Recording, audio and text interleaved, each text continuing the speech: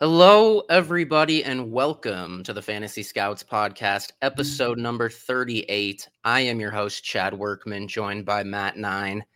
Today, we are going to talk about the playoffs. And that was a disgraceful performance, in my opinion. We threw that game. We gave it away by doing that. We gave them the friggin' game. In my opinion, that sucked. What's that?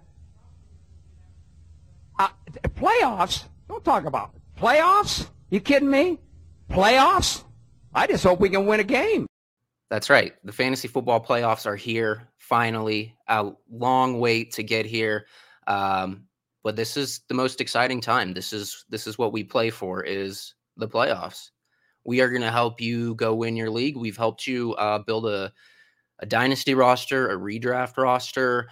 We've helped you along the way, so that's not going to stop now. Matt and I are going to talk about some players who have been really good lately, kind of out of nowhere. And we're going to talk about if you can trust them in the playoffs and what their long-term value is and if they should be started or not, basically. We're going to talk about some playoff matchups that we like, get you geared up and ready. There might be some guys that are still on waivers that have really good matchups out there. Maybe you don't have a trade deadline. You can go acquire some guys, and maybe you just have to make some tough decisions in your lineup. So we'll help you sort through all that and determine the playoff strength of schedules. And then we'll talk about, rebuilding strategies and players to target for the future via trade or waiver wire. And of course, we will cover future gas prices as well. Remember to head on over to the Patreon, patreon.com/fantasy scouts. Head on over to ffballallday.com.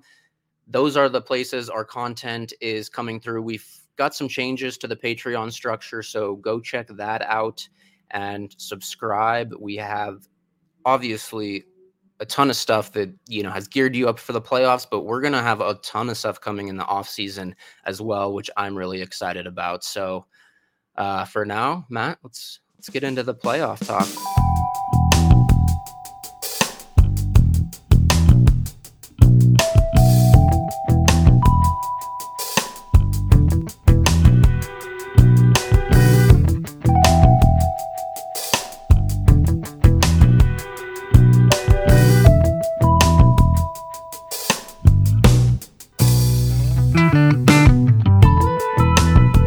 All right, Matt, we have a list of names here, and we can kind of just freestyle this and talk about any guys that we want here. But I want to talk about some players that have performed well and outperformed expectations, such as Hunter Renfrow. I mean, he's the guy everybody's talking about, kind of.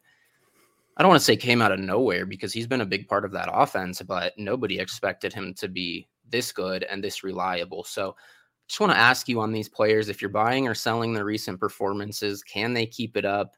Should they be in playoff lineups?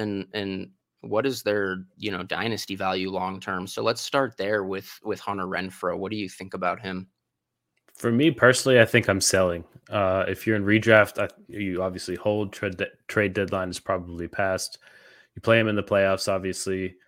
But in Dynasty, I think you're selling. I think you might be able to honestly get a late first for him, maybe a couple seconds or something like that. There was a report this morning that, barring something unexpected, this will be Derek Carr's last season in Las Vegas. They're expected to fire Mike Mayock as GM and bring in a new head coach and new GM. Derek Carr has 1 year left, worth $20 million.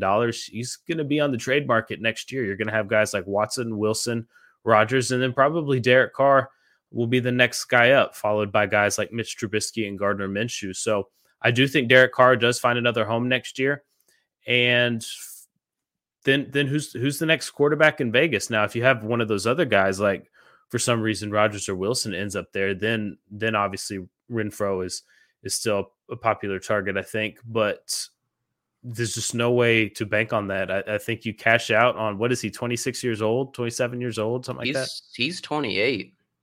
Yeah, I'm cashing out on the slot guy who is really good at beating linebackers. But I'm sorry. I'm sorry. He's turning 26. I had him confused. So he's a little younger than I thought, but even still, if you can get a first or a couple seconds with this class, or even in the 2023 class, I'm doing that all day right now.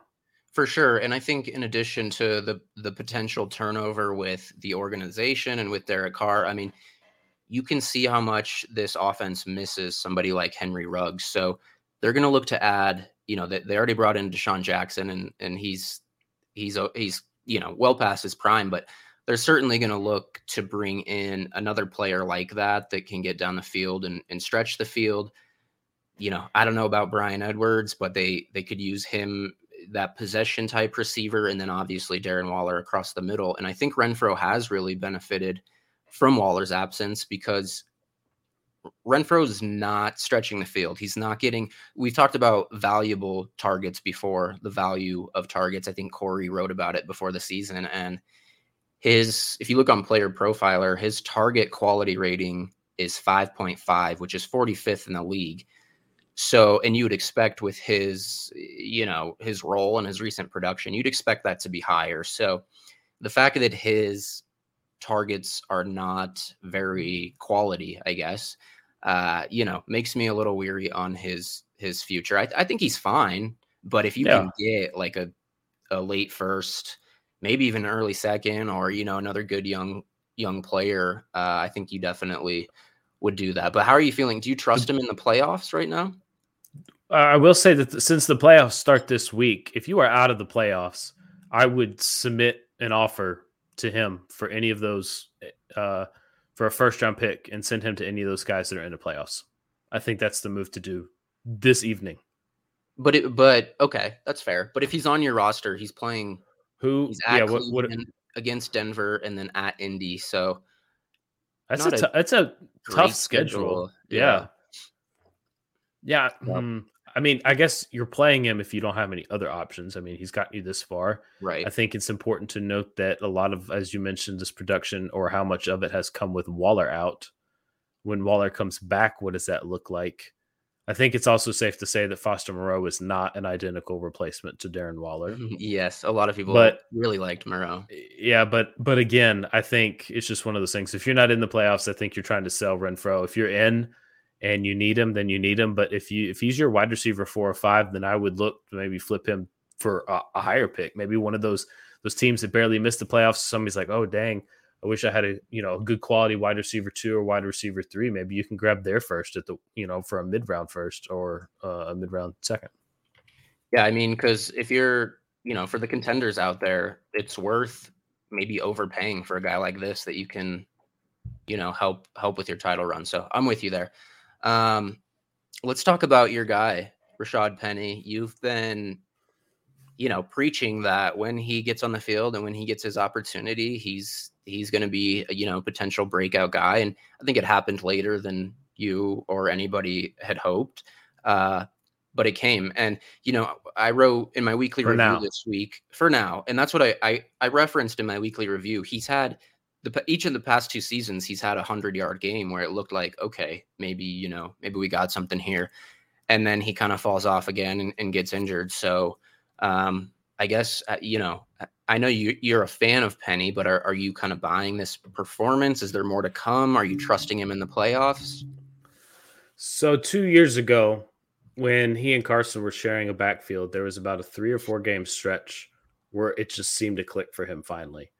And they were splitting snaps. Penny was still averaging like 90 scrimmage yards a game and touchdown. He ran all over the Vikings on like Monday Night Football or something like that. And then, I mean, he was just on fire for 2 games in a row.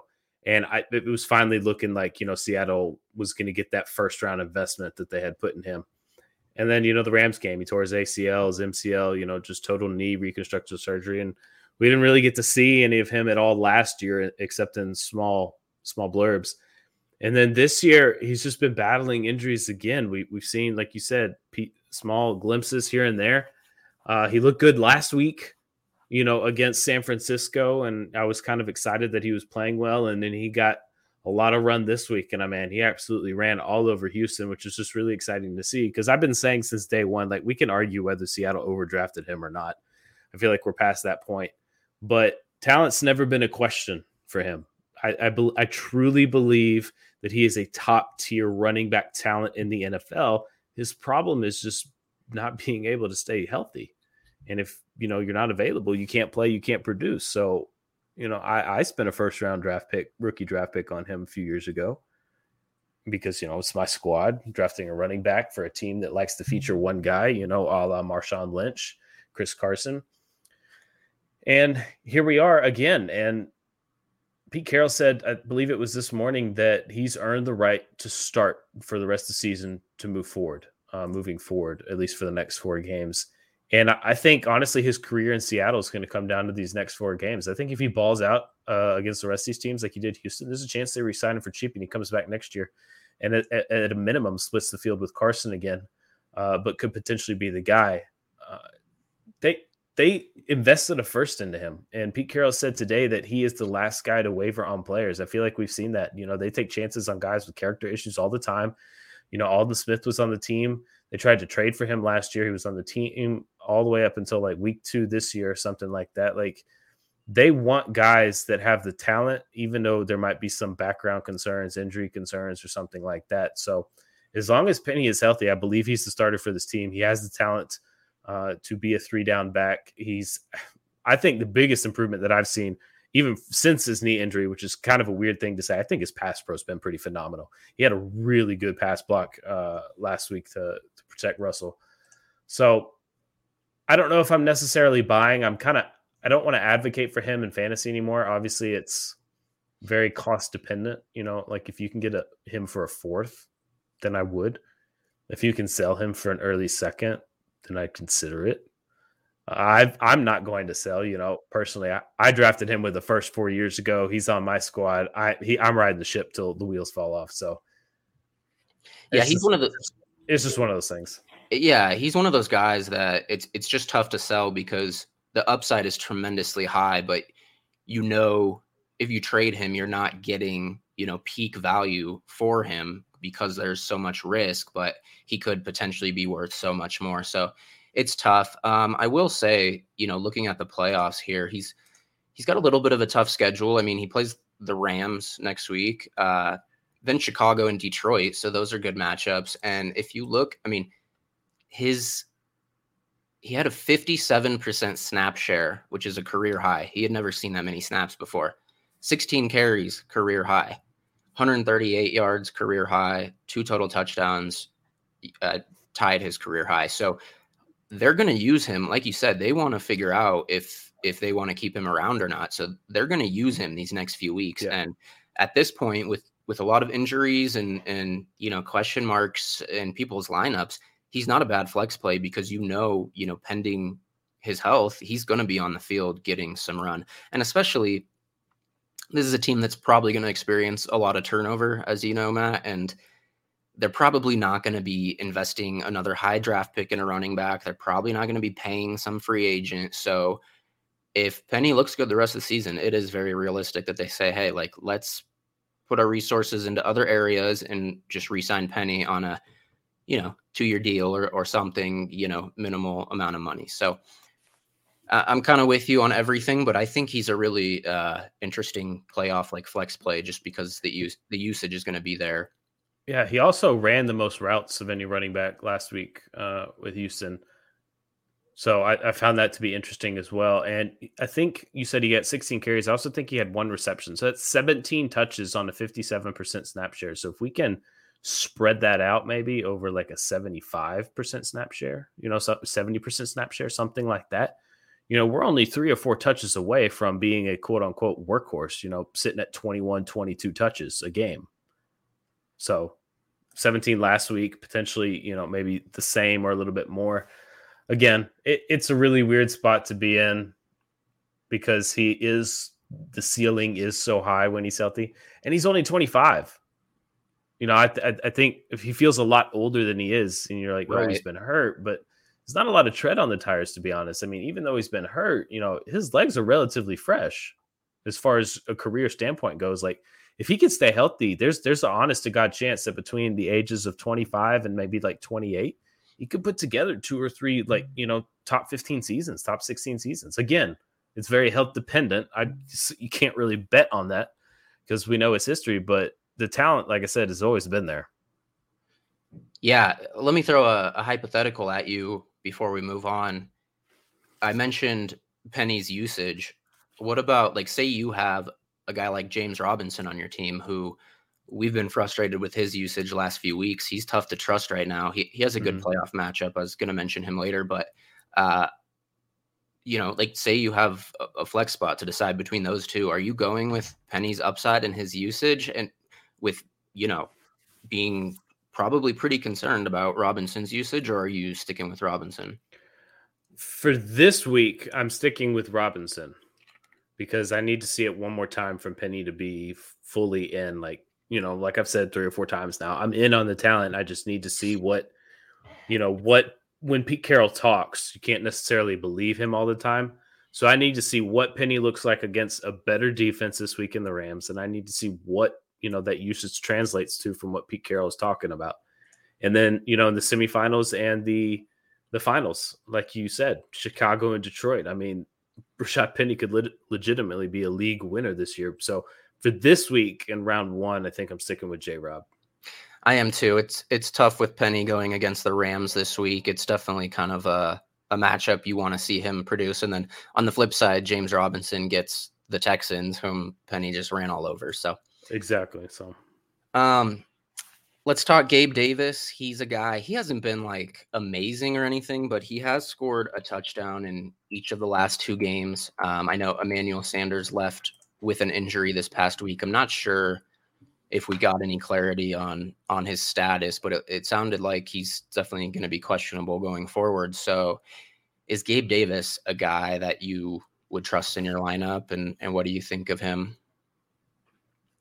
Yeah, I probably would. I think I'm coming around a little bit more than I was last year. Going into the season, I was totally out on him. I don't know where he's ranked right now.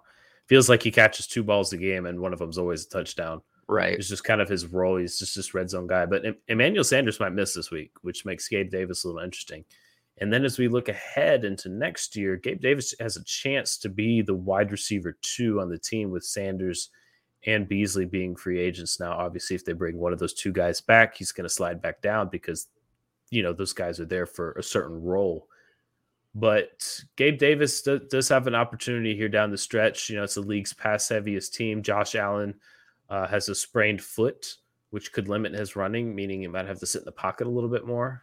So, yeah, I'm slowly coming around on Gabe Davis, but it's one of those things, in April, if they draft a guy in day 1 or day 2, then I'm completely out on Gabe Davis because he's just feeling like a better spot not spot start, but just, role NFL player than he is fantasy asset. Yeah, I'd agree. I probably wouldn't be playing him in the playoffs unless you just absolutely have to. I mean, he is, like you said, he only gets a few targets a game. If Sanders misses, that's going to go up, and he does get a pretty good. I mean, his ADOT is nearly 10 yards, 16th in the league. So he does get some quality targets downfield, but he's just a kind of a boom bust option that I think is best unless you need, a high ceiling play. I think I'm probably still out on him. And I agree with you. It'll be interesting to see if the Bills add a wide receiver this offseason, because it seemed like a lot of us thought Gabe Davis might slide into that number 3 role, and then they brought in Sanders. And now with those 2 being free agents, it'll be interesting to see if they do trust Gabe to be the number 2. But I'm still not really buying in, and I don't really trust him in the playoffs, but he's an option if you just need somebody to plug in, especially with Sanders out. He could definitely be a fill-in. I want to talk about the Chargers receivers because they both did a little damage this past week. We've got Josh Palmer and Jalen Guyton. And, going into this week, obviously Keenan Allen missed the game. He was put on the COVID list, and that opened up an opportunity for Guyton and Palmer. I didn't really see Guyton's role changing just because he's pretty much a deep threat. I did think Palmer was the one who would kind of slide in there, and that kind of was what happened. I mean, Palmer played more snaps. He played in 2 wide receiver sets, and then he slid into the slot like Keenan does in 3 wide, and then Guyton came onto the field. But, they both were productive. I mean, Guyton had 3 receptions for 87 yards and a touchdown. Palmer had 5 receptions, 66 yards and a touchdown. I anticipate Keenan Allen probably coming back this week, but it's not a sure thing. Does that make a difference? Obviously, it does if you're trusting these guys or not. But I guess just what are your thoughts and feelings on these guys next week? Well, if for some reason you have to start one, I definitely prefer Palmer over Guyton. Guyton's just a field stretcher. I remember the hype coming into, was it last year or was it this year? It was this year. I think he's of Guyton, and it's just not. I never trusted it. I never bought into it. It just hasn't happened. So if you got to start one, it's definitely Palmer. But if you don't have to, then I wouldn't. I also will say, though, that if for some reason Mike Williams doesn't re-sign, then Josh Palmer becomes very, very intriguing. Yeah, I definitely I got rid of Guyton in my leagues that I owned him. I just, like you said, he's just a field stretcher and just kind of definitely a boom bust deep option, which is not a bad offense to have that role, but he's never going to be a trusted fantasy asset. But I think Palmer has played pretty well. 7 targets last week, and like I said, he really kind of slid into that Keenan Allen role. Yeah, I mean, I'm with you. If Mike Williams exits, I think Josh Palmer, I think he's a guy if your trade deadline hasn't passed, if he's still out there, I wouldn't trust him in the playoffs, but he's a guy I would definitely be interested in buying going forward in Dynasty. Rashad Bateman, he is interesting because, he came in after his injury, looked really good, and, people were really hyping him up. And then he started to take a back seat, not only to Sammy Watkins, but Devin Duvernay was getting, more snaps and targets than Bateman. Bateman had a productive game this last weekend, going over 100 yards, and he just came up like a yard short of a touchdown. So he could have had even a bigger day, but Sammy Watkins left that game. So, I mean, how do we feel about Bateman going, into the playoffs, into year 2? I don't know. He's kind of a tough guy to figure out now. Like, why are the Ravens not using him more? He seems like he's been effective when he's on the field. Do you happen to have his targets in front of you? I do. He had 8 targets last week. For the season. Oh, I do not. I can pull it up real quick.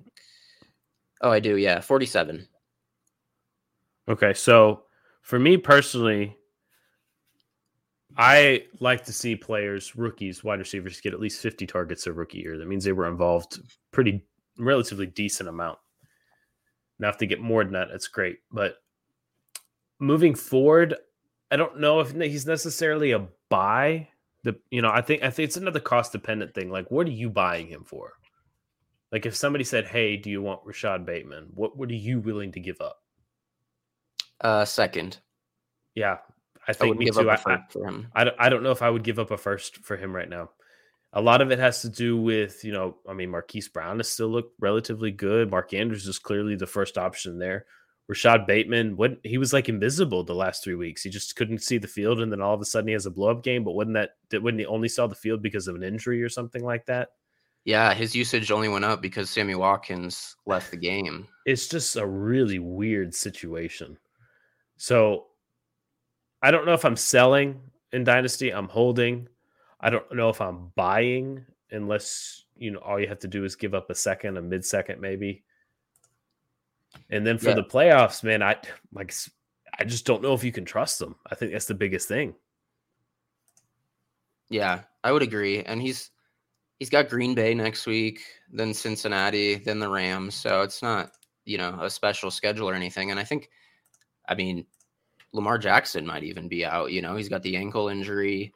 And really early on in the year, Lamar Jackson was looking like a strong MVP candidate, not only because of his rushing, but he was throwing the ball downfield a lot and doing it very well. And that's kind of fallen off the past few weeks as well. So I don't know if you can really trust this offense in general, especially Gabe Davis with his usage. But I think I'd take a shot on him for a second, just because long term, when he's been out there, he's looked pretty good. And I think he's shown some flashes, but you just can't trust the usage right now. Yep. Your guy Nico Collins, what was it? 10 targets last week. It was Finally. Yeah, it was fun to see him finally get that usage. I've been looking at him in DFS a little bit and just waiting for a game like that. So that was really good to see. I don't know, if we can expect the offense to look as good going forward. I mean, that was against Seattle. Defense hasn't been very good. What do you think of Collins down the stretch? And then, I mean, I definitely like him as a dynasty buy going forward. For sure. But they get Jacksonville this week. I'm definitely playing him in True. a couple leagues in my wide receiver 3 spot, just because injuries, it's what's left. And I actually don't mind the matchup at all, especially if he sees those same targets again. Should be a pretty back and forth game, assuming Jacksonville's offense can pick it up. Davis Mills, I think he started the game against the Seahawks like 16 for 16 or something like that. He hasn't looked bad at all. And he really only threw to 3 guys. It was Brandon Cooks on a design screens or sweeps or stuff like that. Slants. Nico Collins was the middle of the field, downfield guy, and then Brevin Jordan. Those were really the only 3 guys he targeted. So if Nico Collins can get another 10 targets, then that'll be fantastic. He's sitting at 40 targets for the season right now, if I'm not mistaken. Yep. So, yeah, I'm all over Nico. He gives me very Michael Pittman vibes in the sense of just kind of a quiet rookie year. The talent's there, grades out really, really well on Matt Harmon's reception perception. It's going to have similar production, and then just kind of year 2, there's going to be a new quarterback down there. Potentially, Davis Mills could start in 2022. Brandon Cooks is more than likely gone, which will kind of open the door up a whole lot more. And the gap between Nico and the wide receiver 3 is enormous as far as snaps go and routes run. Like, there is a huge gap between Nico and the next guy. So if Cooks is gone, Nico's the clear number 1 there. He could absolutely feast. And being in that division, and even if Mills starts next year, with him basically being the only target, I'm all over that. So I was just going to say, I don't know if there's a better value at the wide receiver position in Dynasty that could be their team's wide receiver 1 next year. We talked about Collins versus Peoples-Jones a couple weeks ago, and we'll touch on Peoples-Jones next, but I think just in the offense and what Collins has done, I might be switching up and preferring Collins a little bit. I think they've both got talent, but I mean, Collins, he's been so efficient too. Do you know what his true catch rate is? True catch rate for people I would who assume don't know, over 80%. It's 100%. meaning he's this caught every. This guy has glue for hands. Yeah, he's caught every catchable target. So he had a really sweet catch against Seattle where he jumped up in triple coverage, out jumped 3 guys. He's a guy I definitely want my hands on in Dynasty. I don't know. There's no other receiver out there that you look at and say he could be his team's number 1 receiver next year that's like cheaper than Collins. There's nobody. There's so many parallels though, because if you remember, like Pittman coming in this year, it's like, oh, he had a really okay-ish rookie year. We wanted to see more. And his Dynasty ADP was like, what was it, like wide receiver 54 or something like that? I think it was 45, but yeah. And I'm like, guys, like, you got to get him. This guy's good. Like, I understand the rookie year wasn't there. You know, he missed a handful of games as well as Nico did. Otherwise, he'd probably be closer to 60 targets right now. Yeah. You know, it's like, oh, but there's, that just because there's no one else to throw the ball to doesn't make him good, yada, yada, this and this and this. I'm like, there's just a lot of parallels that are going to go hand in hand. So yeah. I'm definitely excited for Nico's future as long as the organization can just function. You know, they're going to get a lot of picks back for Watson. So I'm definitely excited about his outlook. I'm seriously considering making him one of my stamps of approval, one of my 2 stamps of approval for next summer, but I need to see how the next 4 games play out before I can do that. I think you're right. I think there are a lot of parallels. He does remind me a bit of Pittman, but I think he's even less hyped than Pittman just because of the college resume. Like, we know Collins wasn't all that productive in college. It's just something about those Michigan guys. It's just they don't put up big numbers, but I feel like it'll probably be the same thing. He'll probably be way down there in ADP, around the 50s again, like Pittman was. And then I'll be like, guys, like Davis Mills wasn't bad the last 6 games of the year. He's the only guy on the team. They traded 3 picks to move up to get him. So his original ADP, according to DLF, in February of 21 was 230. Let's see, when was the draft? In May? April. He climbed up into the 160s. And then the most recent month we have is November. What do you think it's at as of November? Dynasty startup ADP. I would guess the 70s. 150. That's overall, to be clear. That's overall. asinine. Positional is 65. Oh, okay. That was overall. Still. Yeah. Positional is a little better breakdown. So 65, but I don't understand. Like, you have a guy that's like, honestly, he's built similarly to Chase Claypool, but he's not quite as athletic. But he's more athletic than Pittman. So he's like a cross between them. Yeah. And he is going to be the true number 1, 10 targets a game kind of guy on an offense that's going to be throwing a lot because they're not very good. And even if it's from Davis Mills, I don't care because Davis Mills has shown that he's actually not bad. Right. And I traded Khalil Herbert for him straight up in one league. I love that. And I thought that was theft. Like, I was shocked that the guy accepted it. That's I don't know what the word is, a sly move, I guess. Savvy, because Herbert was like way too hyped up, and that's. I mean, Khalil Herbert's good, but it's clear player. but it's clear his only role exists when David Montgomery's not on the field. For sure. And for the listeners, Matt's wide receiver grading and tools have been pretty good thus far. Pretty good track record so far. So. Next up, Donovan Peoples-Jones. He had another big game this past week, or, relatively 5 for 90, didn't find the end zone, but 7 targets, his highest target total this season. And he's had 4 games of 70 plus yards. In the other games, 10, 16, 39, 14, and 4. So definitely your boom bust type of guy. And I think that's generally because just the offense. It's a run-first offense. You can't trust Baker. So, I mean, I imagine you're not trusting him in the playoffs. He's got Vegas, Green Bay, and Pittsburgh. No. Oof. Yeah. And I feel like he has the skill set to be this team's number 1 long-term. But, A, what does that really mean in this offense? And 2, like, they're going to have to probably add to this room. Like, it's just a room that's lacking after Odell Beckham left. So I want nothing to do with Peoples-Jones as long as Baker Mayfield is the quarterback. I think there's a decent chance they get off of Baker this year and find somebody else. But I do too. If for some reason this summer they switch quarterbacks, I will then definitely consider sending out offers for Peoples-Jones. Yeah, I think he's an interesting prospect, but because it's not so much as the player as it is the situation and who's throwing the ball. Like, Peoples-Jones is a very good football player. I don't know if he profiles as like a true one. I think he'd be a good 2. Yeah, like a top 36 guy, like a good wide receiver 3 or 4 on your team. Agreed. But again, no interest as long as Baker's QB. He's another guy who's been efficient. He gets.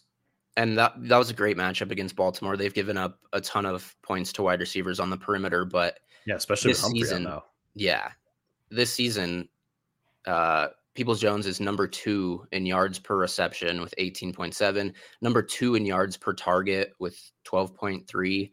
That just tells you his route tree is so limited. They're posts and goes. I mean, yeah.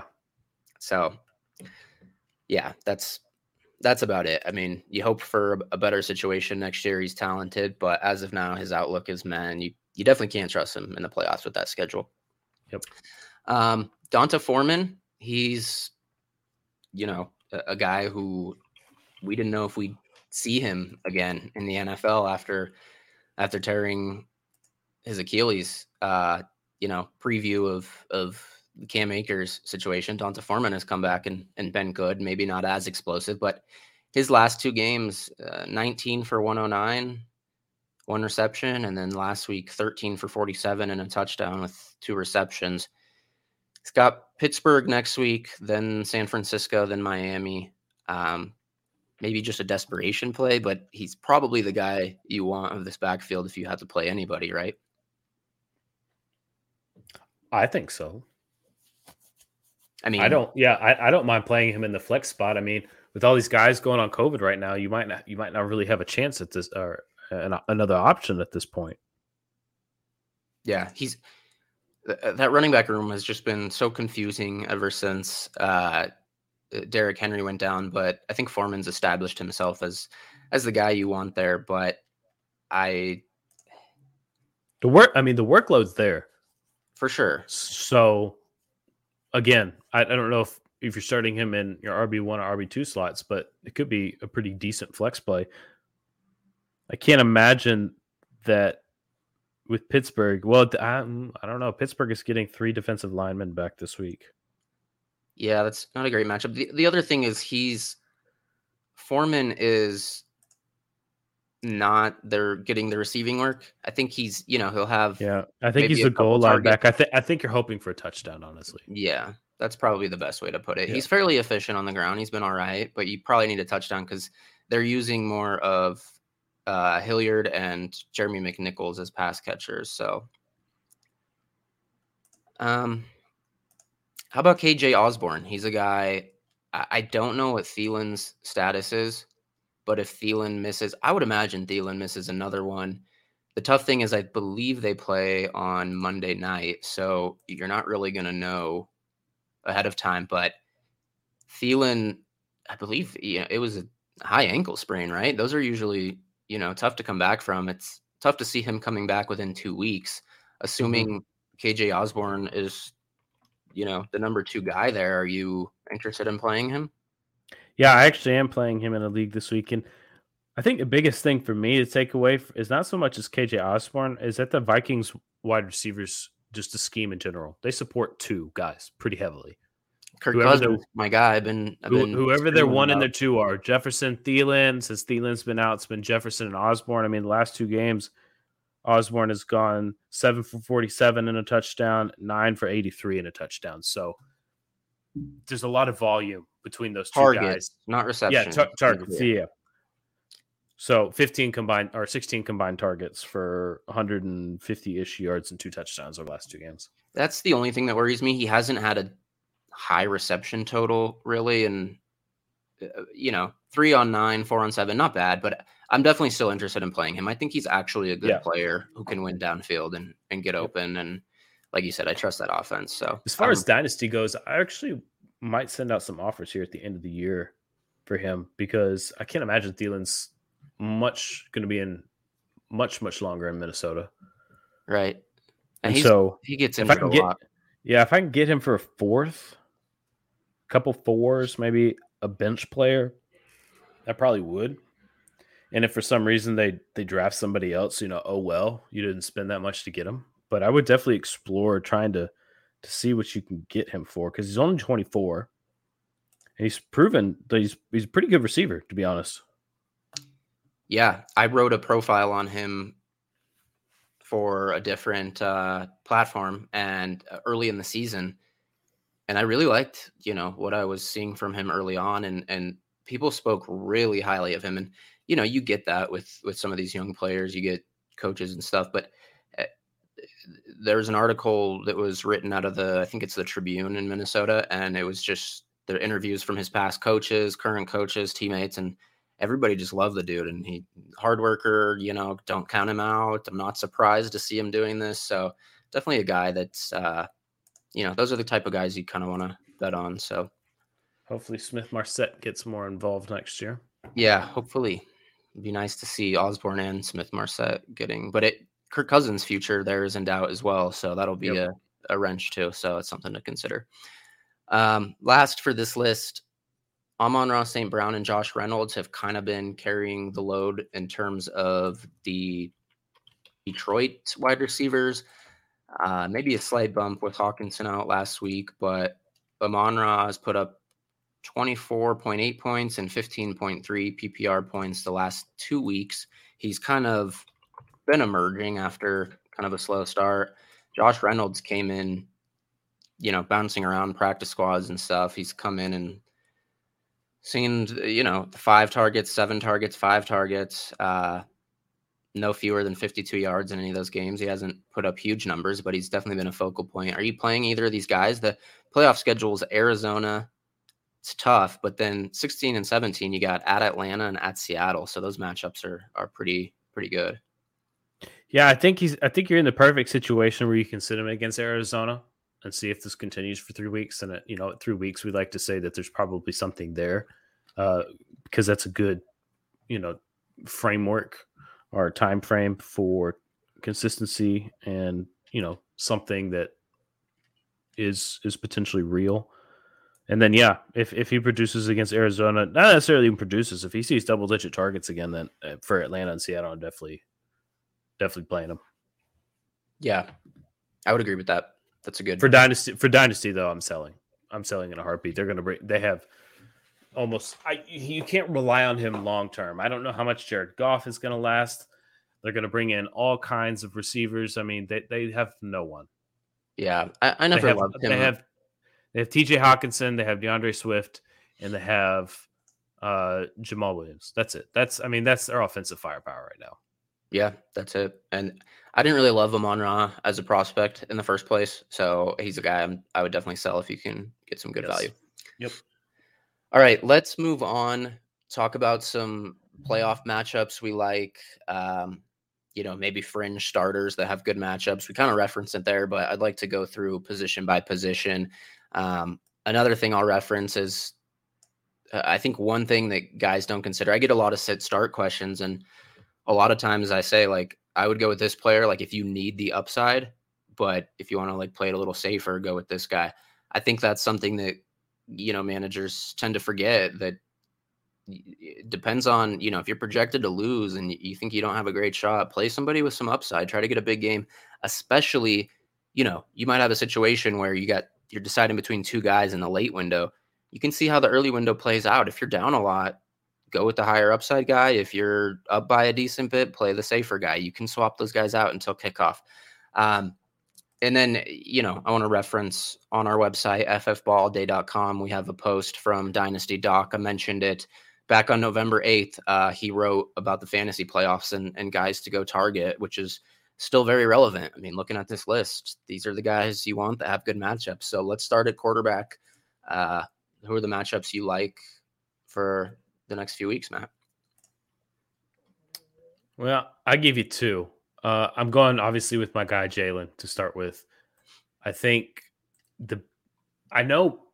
here's what I think, and I just really quick want to say this because it's been on my mind, and I have yet to say it to anybody. So I just want to put it all out there for you guys. Gardner Minshew played very well against the Jets. Okay. He threw a lot of his passes. If you go back and you watch the tape, a lot of his balls were underthrown really, really badly, though. Dallas Goedert on that deep touchdown had to slow down and come back to it. On his second touchdown, he had to stop and turn around and reach down close to his ankles and then turn around and get into the end zone. So even though Minshew played really well, his arm talent is lacking, and it's not nearly as good as Jalen's. Now, Minshew's strengths are Jalen's weaknesses. So Jalen, over the past 2 weeks, being able to watch someone succeed in your offense, performing your weaknesses well, is an extremely valuable thing for him.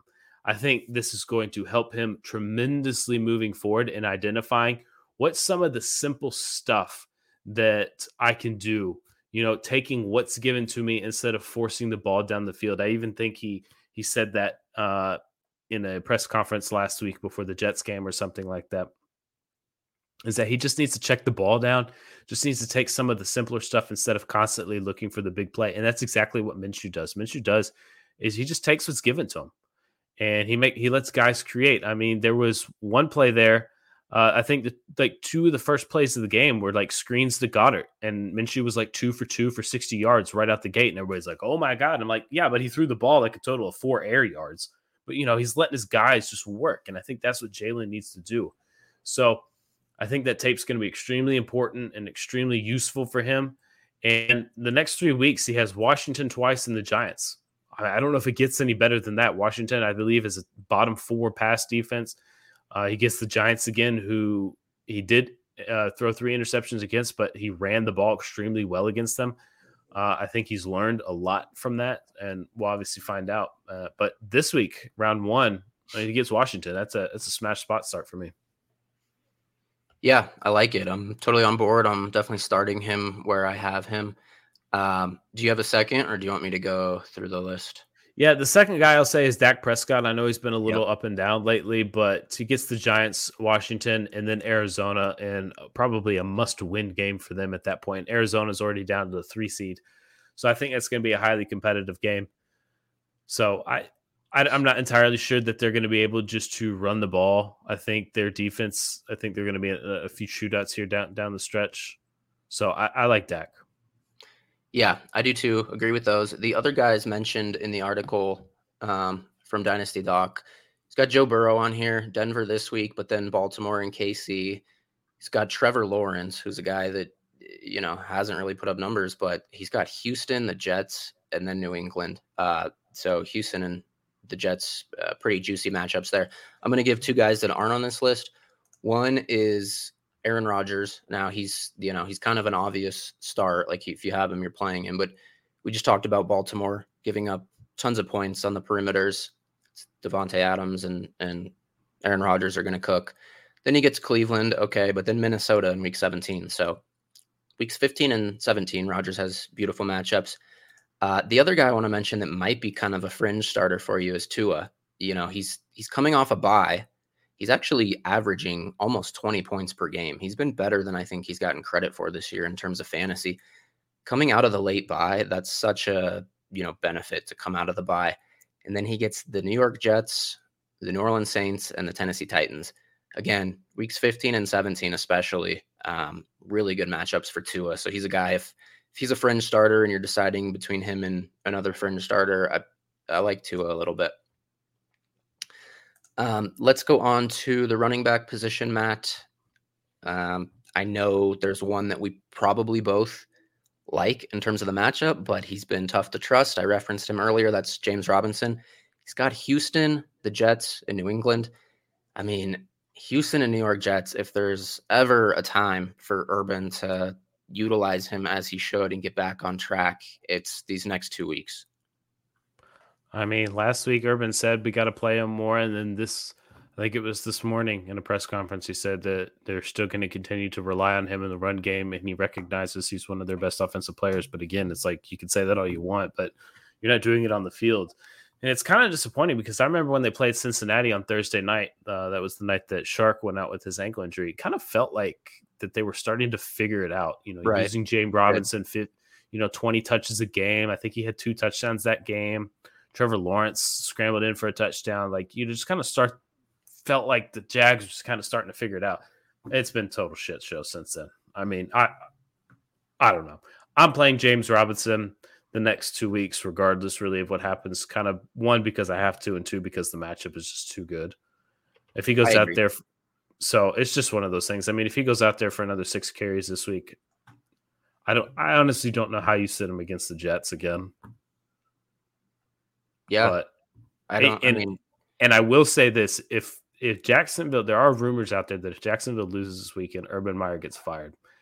If Urban Meyer gets fired after this game, I don't know if I'm ranking any running back higher than James Robinson for the semifinals for that week. I agree. Because whoever the interim head coach is, they're going to come in and they're just going to run James Robinson down the Jets' throat.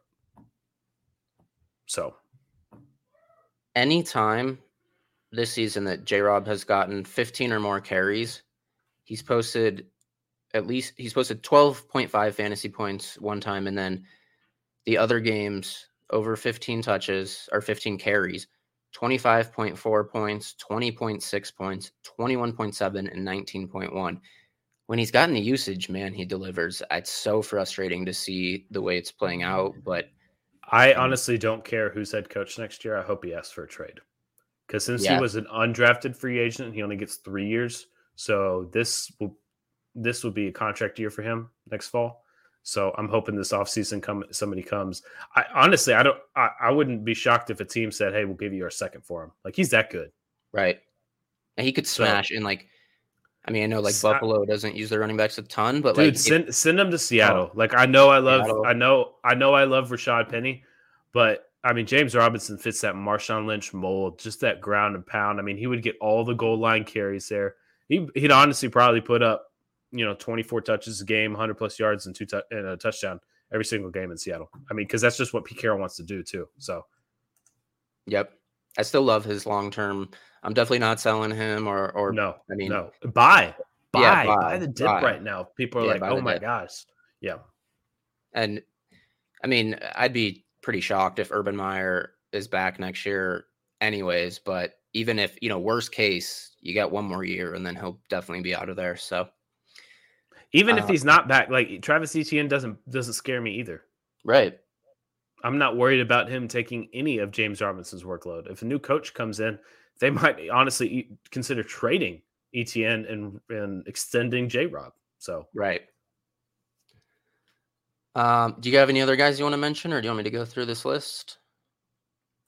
You can go through it. What I know Austin Eckler's on the list. Do we know his injury status? Did he come back into that game? I don't believe he returned to that game. Right now, he's questionable, and they play on Thursday night, which is not ideal. So that quick turnaround. But he was limited today on Tuesday's walkthrough. He was limited. You playing Kelly or Roundtree? Anybody if he's out? I don't think so, just because they've been rotating those guys, and if one of them had the role, yes, but I just don't know. I mean, if you're playing anybody, no, I don't think so, because Justin Jackson is kind of the one that's utilized the most, but they don't really use him around the goal line. It's been Roundtree or Kelly around the goal line. I don't think you can. And Kansas City's defense has been a lot better lately. So yeah, that's true. Probably not. Yeah. Cordero Patterson, no surprise, he's been great this year, but he's got San Francisco in week 15, Detroit in 16, and then Buffalo in 17, which is tough. But if you have him, this far, you're playing him, right? I mean, you're making a weird face. I don't know if you're out on him or what, but you got to play him, right? Yeah. Elijah Mitchell, he's another guy who's, he was out with an injury. Was concussion, right? But he's got Atlanta, Tennessee, Houston. That's a pretty beautiful playoff slate there. He might have the best playoff schedule of anybody. Anybody else? No one that comes to mind. What's Antonio Gibson? Oh, I mean, Javonte Williams has a really good playoff schedule. Oh, but yeah. Again, it's in a 50-50 split.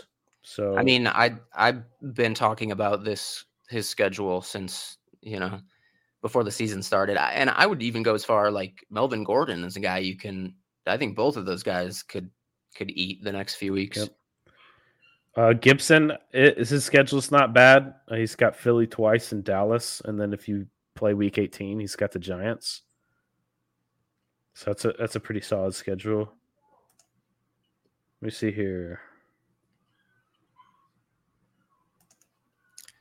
Yeah, I think that's it. That's really it. Yeah. Yeah. Wide receivers. I think one that stands out to me, if he can make his way back, I mean, he's on IR for at least another week, but after that, he would get San Francisco and Miami. That's AJ Brown. I think he's a plug and play if you get him back, but that passing offense has been a wreck without him. Yeah. But I don't know if he's going to come back. So, right. Deontay Johnson, really good schedule. Tennessee, KC, and Cleveland. And I thought Big Ben, I mean, I'm not ready to say he's a good quarterback, but I thought he looked better last week. At least, I mean, made the most Deontay's on here. Claypool's got receivers. to be on here. Claypool's Yeah. still seeing, I think, 9 targets a game the last few weeks. I know he's immature, but Mike Tomlin had a quote today that suggests that him and Claypool had, come to Jesus meeting. So, I'm not in a league that penalizes you for first down celebrations. So, unless you are, then he's probably a pretty good play. There's a lot of funny clips and memes around the Twitter. I mean, I get that he's immature. He's 23-year-old, world's biggest stage, game's full of intense emotions that change in 6 seconds. I mean, but just some of the stuff that he does, you just simply can't do. But that doesn't take away from his on-field talent. I mean, that there is, even though that he probably cost them 5 seconds or at least another attempt to throw it into the end zone there on that final play of the game. I mean, what about the previous 3 plays? He was the reason that they were even in that position to begin with. Right. I mean, he makes that ridiculous 50-yard catch down the sideline, falling down backwards. I honestly thought that ball was incomplete, and then he got up and did some little hand gesture or whatever. And I literally sat up in my seat. I was like, did he catch that? And they showed the replay. You remember that on that final drive? Yeah. And then he caught, and then, the 4th down to convert the drive. I mean, so they're not even in that position without him.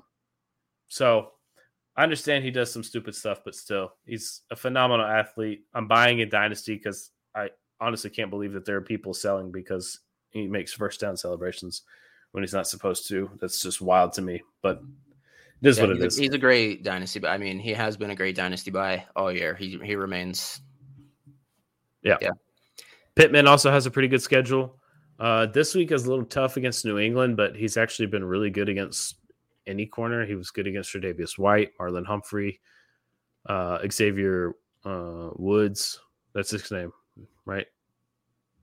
Howard in Miami. Yes, Howard. Yeah. So I'm starting him because I have to. I'm not super excited, but next week or week 16, he's got Arizona, and then week 17, he has the no good, awful, terrible Vegas Raiders, which, if you make it to the championship game, that's 100 yards and a touchdown looking like right now.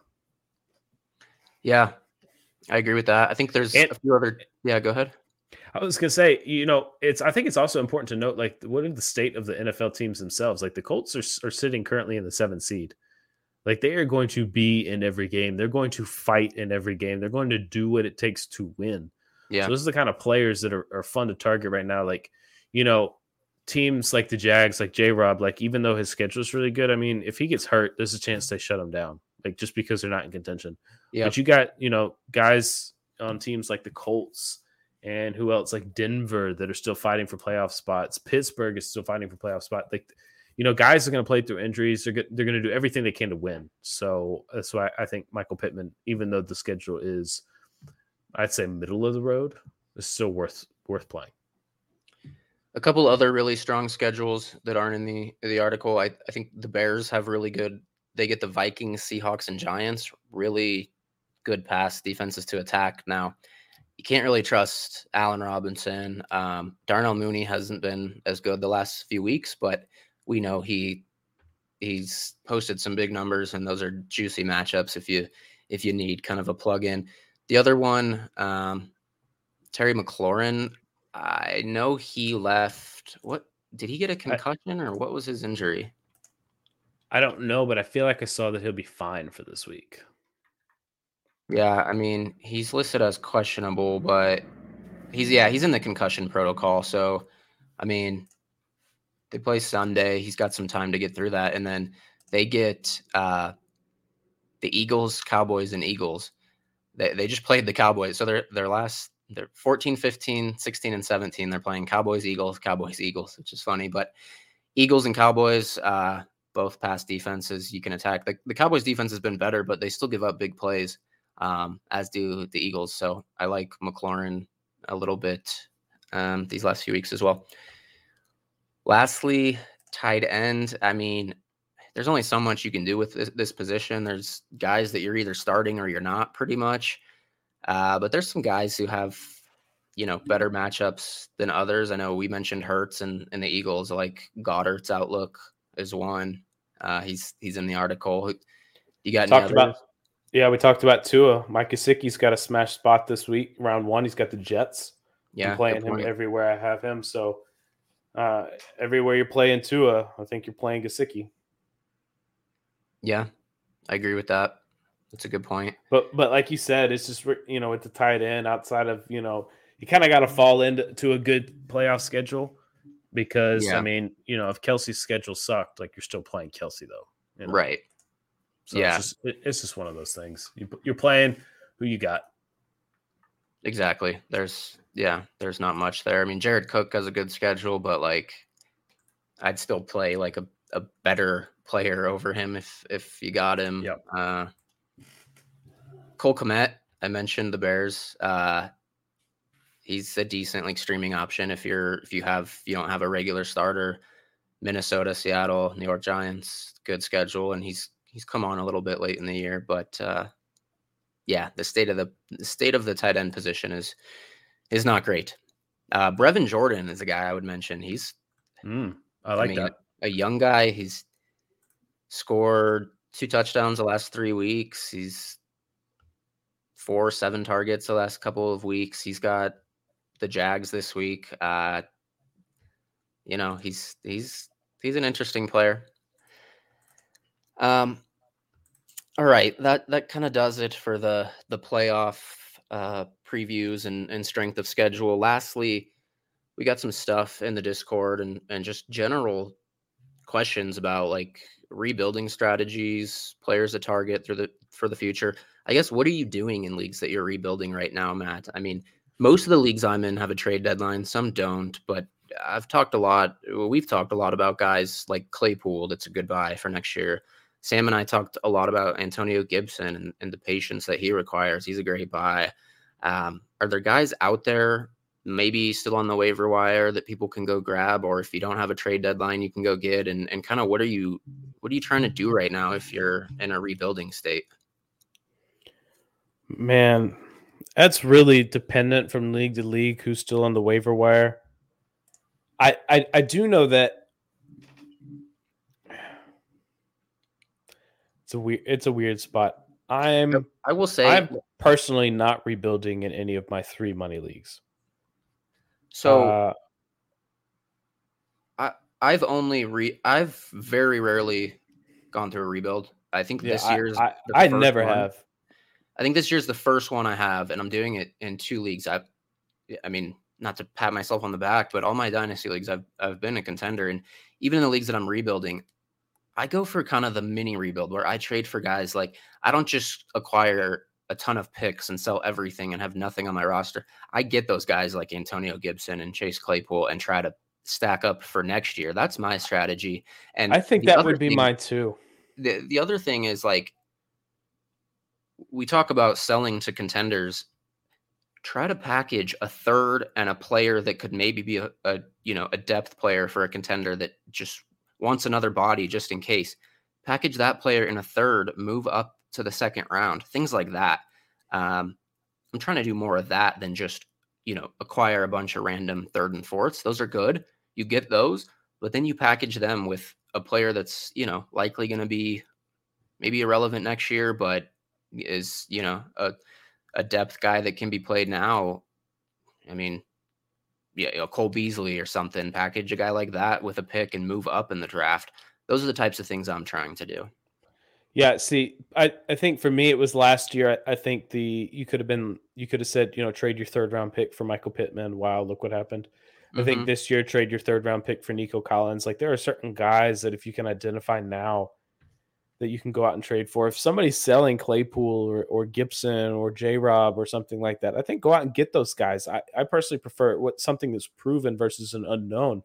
Yep, because if you were in a rebuild, right, and you didn't trade picks for, Michael Pittman last year or J-Rob after they drafted ETN last year or players like that of that caliber, instead you drafted guys like, Rashad Bateman and Trey Sermon, and you're like, oh, I'm going to compete this year. Well, look how that panned out. And I'm not saying that they're bad players or that they won't ever be relevant, But it's the unknown versus the known. And if you can, instead of Sermon and Bateman, you could have had J-Rob and Pittman this year, and Yep. you might have been a little bit better off. So I think for me, I would rather target guys that we know that are good football players, that are in bad situations, that are going to see a big rebound. I think Cortland Sutton's a great buy right now. I was just going to say the Broncos receiver, Judy, too, because you have to look at situations that you expect to improve. If they get Rodgers or Russ, those prices of those guys are going to skyrocket. I was talking with somebody on Twitter yesterday or 2 days ago, the comparisons between Claypool, whoever the new quarterback is in Denver and Pittsburgh, I think are going to favor wide receivers more like Sutton and Claypool because they're big downfield 50-50. I can just throw it up there and trust you guys. I'm not entirely sure that a new quarterback, unless it's a veteran or a rookie quarterback, will get the nuances of Judy and Deontay's route running. So I'm not entirely sure that those guys will still be valued as highly. I think Deontay is a sell right now for me because I'm not sure he ever exceeds what he's doing right now, because I promise you no quarterback is going to come in there and target him as much as Big Ben is. Yep. I've also sold him in my... If the new quarterback does come in, I will eat my words. I just don't see it happening. I think it balances it out. I think Claypool and Sutton are the clear ones on their team moving forward. It's just those kind of alpha guys. And then I'm not saying Deontay and Judy are bad. They're still definitely going to get theirs.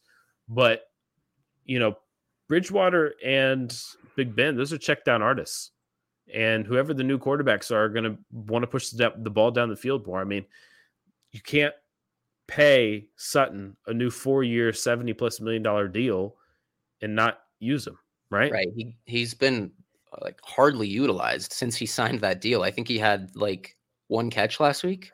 And for those of you who are not, this is the move I would make everywhere. I did this move, I think 4 or 5 weeks ago, and I think it was longer than that. I think it was around week 5.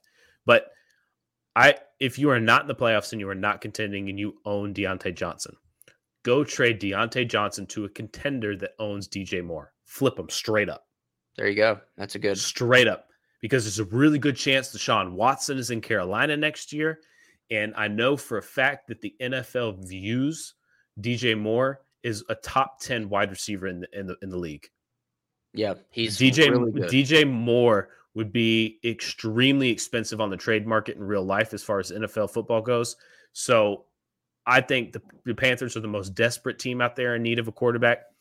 And whoever it is going to be a lot better than the Sam Darnold, split and snaps between Newton, PJ Walker kind of thing we got going on. So yeah. I think Watson ends up in Carolina. Watson and Hopkins was awesome to watch. Watson and DJ Moore is going to be super, super special. I believe he's only 24, if I'm not mistaken. So that is a move I would make 10 times out of 10 right now. Go swap Deontay for DJ Moore. Yeah, I like that. DJ Moore is a great target. He is so good, but the offense hasn't really allowed him to reach his ceiling. Another, the guys we talked about, like Josh Palmer, those are the guys you identify where, hey, if Mike Williams is gone, how much does his value increase? A ton. Even if you don't necessarily believe in him, you can turn around and trade him. If you don't believe in the talent, you get him cheap now. Mike Williams leaves, you can trade him for more later. As soon as the season is over, guys, I'm going to get to work on my breakout model, my second-year wide receiver breakout model. And those are guys that I'm going to target like crazy. I was kind of playing with it last year, which is one of the reasons I fell in love with Pittman, because he did pop on that. Even though he, other people didn't like him. But guys like, Visca, Gabriel Davis, Brian Edwards, Henry Ruggs at the time, amongst others, those guys didn't grade out very well on the model for looking for a breakout guy. So I'm excited to see what guys pop this year and what guys maybe that are a little overhyped right now, like Rashad Bateman. I wonder if the model suggests he's a sell, but we'll have to wait and see. I think we're on the same page today, because I was just going to say I'm really interested to see how he turns out in that that model. He's an interesting one. All right. I guess obviously I was going to say, outside of your obvious receivers, like Jamar Chase is clearly good. Right. last year Justin Jefferson is clearly good. Like they're going to grade out. I have everybody on the model. They're going to grade out as buys, but we already know that they're buys. They're good. They're good players. But the model is intended to identify guys that go under the radar, like your Pittmans, your Nico Collins, Right. who else? Jalen Waddle's probably might be considered a sell. I don't know. I just have to wait and see. So Elijah Moore is another guy that might be a buy right now because he's out for 3 weeks. He's on IR. So and he looked really good. He's a guy I really liked as a prospect too. What are you doing with, just quickly, you mentioned Jamar Chase. I've been preaching patience with T. Higgins because I knew he was going to eventually get home and start coming around. Cleared 100 yards in each of the last 3 games, a couple touchdowns. He's been really good. Are you a believer in that, or are you trying to get off of him if you have him? Believer in Higgins? Right. Yes. Yeah, I am. Yeah. I think it's pretty clear that I know Chase profiles as an alpha, but I think it's pretty clear that Burrow looks at Higgins a little bit more. Yeah. I said this early on in the season. Chase gets the touchdowns. So I think we can assume, which is kind of unpredictable, we can assume I think it balances itself out moving forward. But there's really no wrong answer between the two guys on which one to own. There's not. I mean, Chase is probably the preferred one, but I said this early in the season, and it's still true. They utilize T. Higgins more as your prototypical X receiver. They use Jamar Chase more as downfield, deep threat, big chunk plays. And so those big plays cap Higgins a little bit in terms of, the long, big receptions. But, I mean, he's still a guy I want to own. What about last one? San Francisco receivers, Debo, Ayuk starting to come along after being buried in the doghouse. Debo's been getting a lot of work as a running back. He's just a really good weapon. But are you hanging on to both of those guys? I'm hanging on to Debo. Obviously, I'll sell if I get the right offer. But I do think I am selling Ayuk. I can't get behind it. It's too uncertain. He's the third target on the team behind Debo and George Kittle. He was in the doghouse, and then he wasn't, and then he was again, and then he wasn't. It's very unpredictable. There is a chance Jimmy Garoppolo starts again next year. I don't think it's a foregone conclusion that Trey Lance is the starter in 2022. If for some reason Trey Lance is the starter in 2022, that makes me want to sell Ayuk even more because I saw how he threw the ball this year, and it ain't pretty. He has the tools to be a superstar, but it's super raw. He's just not there yet, and they're going to run the ball a lot with him. I'm just not sure any volume is going to be there to sustain 3 guys. Yeah, I think we're kind of seeing Ayuk's, I don't know if I want to say ceiling because we saw more last year, but in this offense with a healthy Samuel, Kittle, and then, with Mitchell playing as well as he is, and then, like you said, if Lance comes in, I feel like what we're seeing now is kind of Ayuk's ceiling as like a flex play, like wide receiver 3. Let me put it this way. I like Brandon Ayuk. I think he's a very good football player. I think he's a good fantasy player. But I am willing to sell now because his value is very good. And if for some reason he's able to sustain this, I'll take my first round pick. I'll take my first round and second round picks. And I'll be okay. I'm not going to lose sleep overnight over trading him for that. Because there is a chance that he doesn't sustain what he's doing right now and he does go back in a doghouse, or they do turn into an even more run-heavy offense under Lance until he's fully developed, et cetera, et cetera. So it's just one of those things. Like, I don't know if it's necessarily a miss if you're able to get good value for him back. I think it's a win-win. You're out from an unknown, I guess. Yeah, and you have picks. Does that make sense? What I'm trying to say? Like, I think it makes sense. I'm not selling to sell, but if you can get a couple firsts or 1 and a 2, or maybe flip him for another good player, like I would flip him. Would you flip him for Waddle? I would. I think I would too. Would you flip him for Higgins? I would. Would you flip him for Pittman? I would. Yeah. So I feel like that. Yeah. Claypool. I mean, it's just kind of all those guys in that same area. So you'd rather have all the other guys that are kind of around him, right? So again, I don't feel like if you trade Ayuk away, you're losing anything. If that makes sense. I agree. Can I give you 2 more names before we get out of here? Sure. DK Metcalf, obviously, like Bye. Probably going to be a new quarterback. This dude has been quieted this year, but he's a really good player. He's going to be a top dynasty wide receiver again. DK Metcalf has a Russell Wilson issue. I mean, Geno Smith was able to save his 3-game stretch or whatever it was. Right. And I will say, though, last week against Houston, DK Metcalf had a 26-yard touchdown that was called back due to a holding call. He had would have been 3-yard touchdown on a slant. I mean, there was nobody within 6 yards of him, and Russell just threw it like 4 feet behind him. Like it was just one of the worst throws I've ever seen in my entire life. And he had another like 50-yard bomb, or that was he didn't catch because it was defensive pass interference. So he could have had a much bigger day yesterday or 2 days ago than what he did, and maybe the conversation is a little bit different today. But I'm absolutely buying DK. I don't understand. He's a top tier dynasty wide receiver for me. Justin Jefferson, Jamar Chase, Devontae Adams, and then you got DK. I mean, that's Tyreek Hill's in there.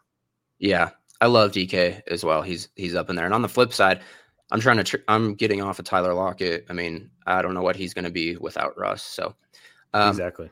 One other receiver I'm getting, and this is a good example. I own this guy in a lot of places, but I didn't I didn't last off season. I traded for him, around the time the season started. That's Michael Gallup. Knowing that he's a free agent, that's a good example of a guy who we could see a major boost in, and he's a good player. I mean, you saw that touchdown. He's a very good football player. He's a really good player. And shout out CSU Ram.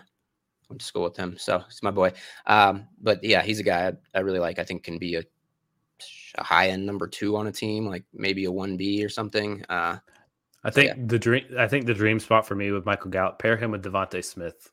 Yes, in Philadelphia, Quez in the slot, and Dallas Goedert.